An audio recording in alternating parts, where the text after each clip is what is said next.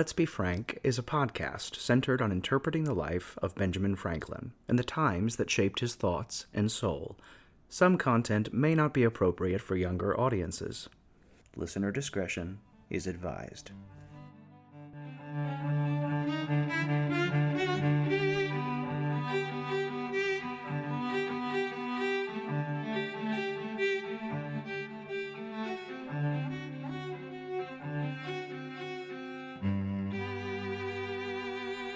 Greetings and salutations, dear listener. Welcome to another installment of Let's Be Frank, an auditory almanac for the curious mind, with me, your faithful friend and host, Dr. Benjamin Franklin, printer. And for purposes of good order, this podcast is composed of several sources associated with Ben Franklin's life, knit together with original writing to collect it all into one narrative on a cohesive theme. Today's episode is about stimulating conversation. It's about learning together, and it's about the revolutionary power of the coffee house. Dear listener, in my advancing age, I tend these days to find the best company in solitude. Those amongst you who know me well will know this is a far-reaching phenomenon from the social nature that I have conducted the majority of my life. This morning, I awoke, and the city was surprisingly still. Indeed, the noise from my window, being little more than the twittering of birds, may have convinced me well that I was in the English countryside, not the usual reminder of the busy Philadelphia street that so often provides the musical accompaniment to my thoughts. Now, given this unusual reprieve from the noise, I would eventually find myself under the shade of the great mulberry tree in my yard. This spot is often the chosen place for extolling wisdom, stimulating conversation, and time with friends. But on this particular morning, it was just myself. Peter was good enough to lay out a small table, china, and a fresh pot of piping hot coffee, brewed to the exact specifications that I favor. And there I sat, dear listener, steam rising in ghostly rivulets off my cup, the morning air soothing upon my skin, and there, in that social spot, sitting in solitude, I sat in perfect stimulating contentment. Which led me to the subject of today's installment, a place where I have derived a great degree of education and progress, whether in company or in solitude, whether engaging in conversation or simply spectating other people's conversation. A place that did more to further the age of reason than the House of Commons or the halls of Congress combined. I am talking, my beloved Junto, of the coffee houses of Europe and North America. Now, my beloved Junto, where do we begin in discussing these penny universities, these fountains of enlightened discourse? Now, let's begin with their history, how they rose to prominence, how they rattled the crowns of kings, and finally, how they helped to shape my life. The coffee house, as we know it now, traces its origins back to the Ottoman Empire in the 16th century. In Turkey, the kahvehane, as they were called there, quickly became popular gathering places for people to socialize, to discuss politics, religion, to play music, and very quickly they spread to other parts of the Islamic world, to Egypt, to Syria, and eventually to Europe. The first coffee house in London, the Angel, was opened in 1652 by a Greek man named Pasqua Rosé. The coffee houses that followed were known for their distinct character and atmosphere. They were often small, with low ceilings and furnished with simple wooden tables and chairs. The walls were decorated with paintings, prints, maps, and the establishment was typically lit with candles and oil lamps. Coffee houses quickly became known as places of intellectual discourse and political debate. They were frequented by writers, artists, politicians who would gather to discuss the news and the events of the day.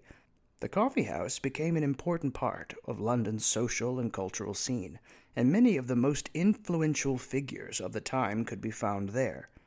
Now, these coffee houses throughout London, like their ancestors in Turkey, would draw different clientele, each with their own drives, but all driven by the quiet and contemplative atmosphere cultivated within the rooms. Men of business might favor Jonathan's coffee house. Intellectuals, adjacent to the law, might favor the Grecian. Or at Button's in Covent Garden, a person may drop a piece of writing to be published in The Guardian, a local newspaper. What spawned from the coffee house was an intellectual economy where ideas were brewed and distilled and redistributed among the tables, cups, and saucers to the wider world. So much wisdom was bartered and brokered within these walls that coffee houses earned the eponym penny universities, because of the depth of knowledge that might be acquired simply by sitting and listening. And in the midst of these years, from their first foundations in 1650 to the height of the American Revolution in the 1770s, the Age of Enlightenment was born. And if the political foundations of the American Revolution were born in the halls of government, the soul of the ideas were brewed in coffee houses. A greater diversity of opinion than had ever been seen before. Well, maybe not so diverse in opinion, because unlike the tavern that was required by law to provide food, lodging, and other necessities of life, these coffee houses remained exclusive only to men. Women found their way to add to the exchange of ideas of the time, one even making their sentiments to this coffee craze publicly known in a 1763 address. Women's petition against coffee, representing to public consideration the grand inconveniences accruing to their sex from the excessive use of that drying, enfeebling liquor. For besides, we have reason to apprehend and grow jealous that men, by frequenting these Stygian tap-houses, will usurp on our prerogative of tattling, and soon learn to excel us in talkativeness, a quality wherein our sex has ever claimed preeminence. For here, like so many frogs in a puddle, they sup muddy water and murmur insignificant notes till half a dozen of them outbabble an equal number of us at gossiping, talking all at once in confusion, and running from point to point at insensibly and as swiftly as ever the ingenious pole wheel could run divisions on the bass viol. Yet in all their prattle every one abounds in his own sense, as stiffly as a Quaker at the late Barbican dispute, and submits the reasons of no other mortal, so that there being neither moderator nor rules observed, you may as soon fill a quart pot with syllogisms as profit by their discourses. Certainly, our countrymen's palates are become as fanatical as their brains. How else is it possible they should apostatize from the good old primitive way of ale drinking to run a whoring after such a variety of destructive foreign liquors to trifle away their time, scald their chops, and spend their money, all for a little base, black, thick, nasty, bitter, stinking, nauseous puddle water? Yet as all witches have their charms, so this ugly Turkish enchantress by certain invisible wires attracts both rich and poor, so that those that have scarce 2 pence to buy their children bread must spend a penny each evening in their insipid stuff. Nor can we send one of our husbands to call a midwife, or borrow a glister pipe, but he must stay an hour by the way of drinking his 2 dishes and 2 pipes. This somewhat satirical perspective survives to the modern day, along with several other writings for the coffee house, some of them quite positive. The following is from a 1674 broadside, speaking of the rules of the coffee house and the general benefit of all of it to mankind. A brief description of the excellent virtues of that sober and wholesome drink called coffee, and its incomparable effects in preventing or curing most diseases incident to human bodies. When the sweet poison of the treacherous grape had acted on the world a general rape, drowning our very reason and our souls in such deep sea of large overflowing bowls that new philosophers swore they could feel the earth to stagger as her sons did reel, when foggy ale, levying up mighty trains of muddy vapors, had besieged our brains, and drink, rebellion, and religion too, made men so mad they knew not what to do. Then heaven, in pity to effect our cure, and stop the ragings of that calenture, first set amongst us this all-healing berry, at once to make us both sober and merry. Arabian coffee, a rich cordial, to purse and persons beneficial, which of so many virtues doth partake, its country's called Felix for its sake. From the rich chambers of the rising sun, where arts and all good fashion first begun, where earth with choicest rarities is blest, and dying phoenix builds her wondrous nest, coffee arrives, that grave and wholesome liquor that heals the stomach, makes the genius quicker, relieve the memory, revives the sad, and cheers the spirits without making mad. For being a cleansing quality, by nature warm, attenuating, and dry, its constant use the sullenest griefs will rout, removes the dropsy, gives ease to the gout, and soon dispatcheth whatsoever it finds. Scorbutic humors, hypochondriac winds, rheums, sticks, palsies, jaundice, coughs, catarrhs, and whatsoe'er with nature levieth wars. It helped digestion, want of appetite, and quickly sets consumptive bodies right. A friendly intercourse it doth maintain between the heart, the liver, and the brain, nature's three chiefest wheels, whose jars we know threaten the whole microcosm with o'erflow. In spring, when peccant humors increase most, and summer, when the appetite is lost, in autumn, when raw fruits diseases breed, and winter time too cold to purge or bleed, do but this rare Arabian cordial use. And though mayst all the doctor's slops refuse, hush them dull, quacks, your mount-baking cease, coffee's a speedier cure for each disease. How great its virtues are, we hence may think, the world's third part makes it their common drink. The amorous gallant, whose hot reins do fail, stung by conjunction with the dragon's tail, let him but tipple here, shall find his grief discharged without the sweating tub's relief. Nor have the ladies reason to complain, as fumbling Doolittles are apt to fame. Coffee's no foe to their obliging trade, by it men rather are more active made. 'Tis stronger drink, and base adulterate wine enfeebles vigor, and makes nature pine, loaden with which the impotent sot is led, like a sowed hogshead, to a missus bed. But this rare, settled brain prevents those harms, conquers old sherry and brisk claret charms. Sack, I defy thee with an open throat, whilst trusty coffee is my antidote. Methinks I hear the poets repent they have been so long idolaters to that sparkling queen, for well they may perceive 'tis on her score Apollo keeps them all so cursed poor. Let them avoid her tempting charms, and then we hope to see the wits grown alderman. In brief, all you whose health's rich treasures prize, and court not ruby noses or bleared eyes, but own sobriety to be your drift, and love at once good company and thirst, to wine no more make wit and coin a trophy, but come each night and frolic here in coffee. It's quite eloquent. On the same broadside, you will find the rules and orders of the coffee house.